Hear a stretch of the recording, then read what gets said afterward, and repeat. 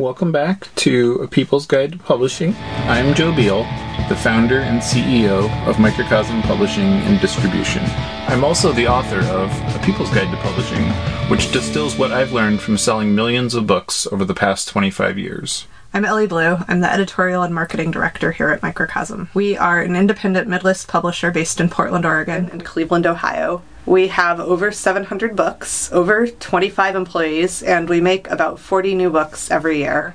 And we distribute thousands of titles from other publishers. We started this podcast so that we can share what we've learned with newer publishers so that you can learn from our mistakes. Or maybe you just want to understand the publishing industry. This week, we answer every reader's question, which is, how do I get a job in publishing? Whew. Welcome to the field, maybe, if we don't scare you off. Yeah, we'll try our best. So I think one thing that a lot of people think is that to get a job in publishing, the best way to do that is to major in publishing in college. You're going to get a degree in publishing. What do you think about that, Joe? I think most people think they get an English degree. Oh, well, there's more and more publishing degrees being offered. That's true. That's true. And I think that is something born of, like, our parents' white-collar idea about, aspirational boomerism and all that. Mm. And there's, a value to, understanding your craft and getting a firm theoretical grasp on how the nuts and bolts work. But I don't think that would actually be very good for landing a job. But as Ellie tells me, actually most people that graduate with specific degrees don't always have very great job placement in the field. So true. This Case in point. Might be, my understanding of this may be lesser than it could be. Well, that is one potential route, but it's probably one of the more expensive and time-consuming routes and not the surest bet to get a job in publishing. Excellent point, Ellie. So, as somebody who hires a lot of people into publishing, I feel like the most important thing to know is, why do you want to go into publishing? And also, if you want to go into publishing to be anything other than an editor, there are probably more options for you. Yeah, and the thing that I run into all the time with people in all kinds of fields is, and it's kind of similar to I wrote this book when I was in junior high and it's my lifelong dream to get it published. You may not actually want to see that dream through when you find out what's involved, and then you reread this book and, So you might find that you've had your eye on a career, on what you believe doing a specific job in publishing would be like, and you find that you're actually kind of miserable doing that job.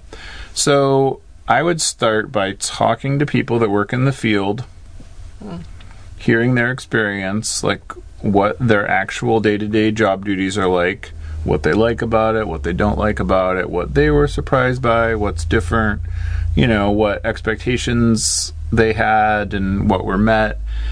And, I guess it's figuring out if that's actually what you want.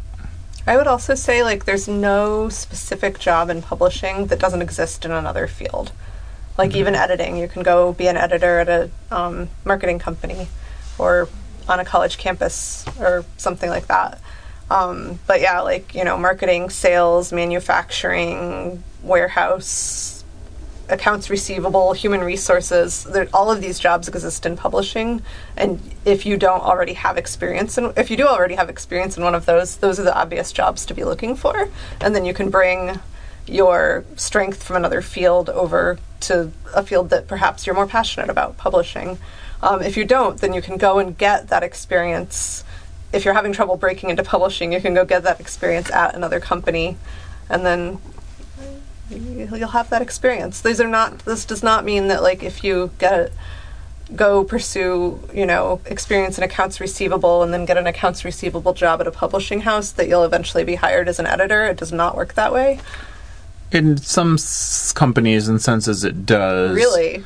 Yes, horrifyingly. I take it back. Correct my misinformation. But is that a route you want to go? I mean, if you're working for a very small company, then there is more opportunity to move laterally between departments. And at a bigger company, too. Really? Yeah. Really? But the trouble of that is when you get your wish to switch departments, basically you're like applying for other jobs as they become available, and you say I've been here X number of years.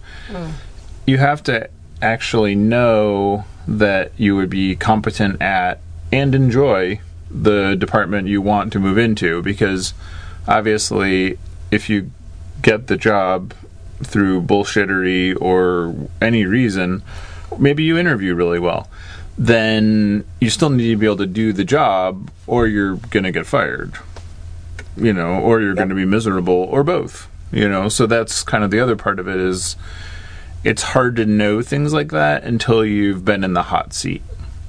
The final way to get a job in publishing is the way both Joe and I got our jobs, which is to start publishing things and then figure out how to turn it into a job. Well, and I would say, like, that's important to understand at all levels, is like what are the metrics, like what makes something work or not work, and I think sales experience is honestly really important in publishing, because that's really what makes you good at all levels. It makes you good for product development. It makes you good at feedback, because you understand how the customer is thinking about something. Like, you've heard enough feedback that you develop that on your own. But really, I think the 3 skill sets are pretty straightforward. It's like critical thinking, which is your ability to find the fastest path between 2 points and to solve problems quickly and efficiently. Your willingness to work hard, which is essentially like you're able and game to really just bust yourself to get the stuff done.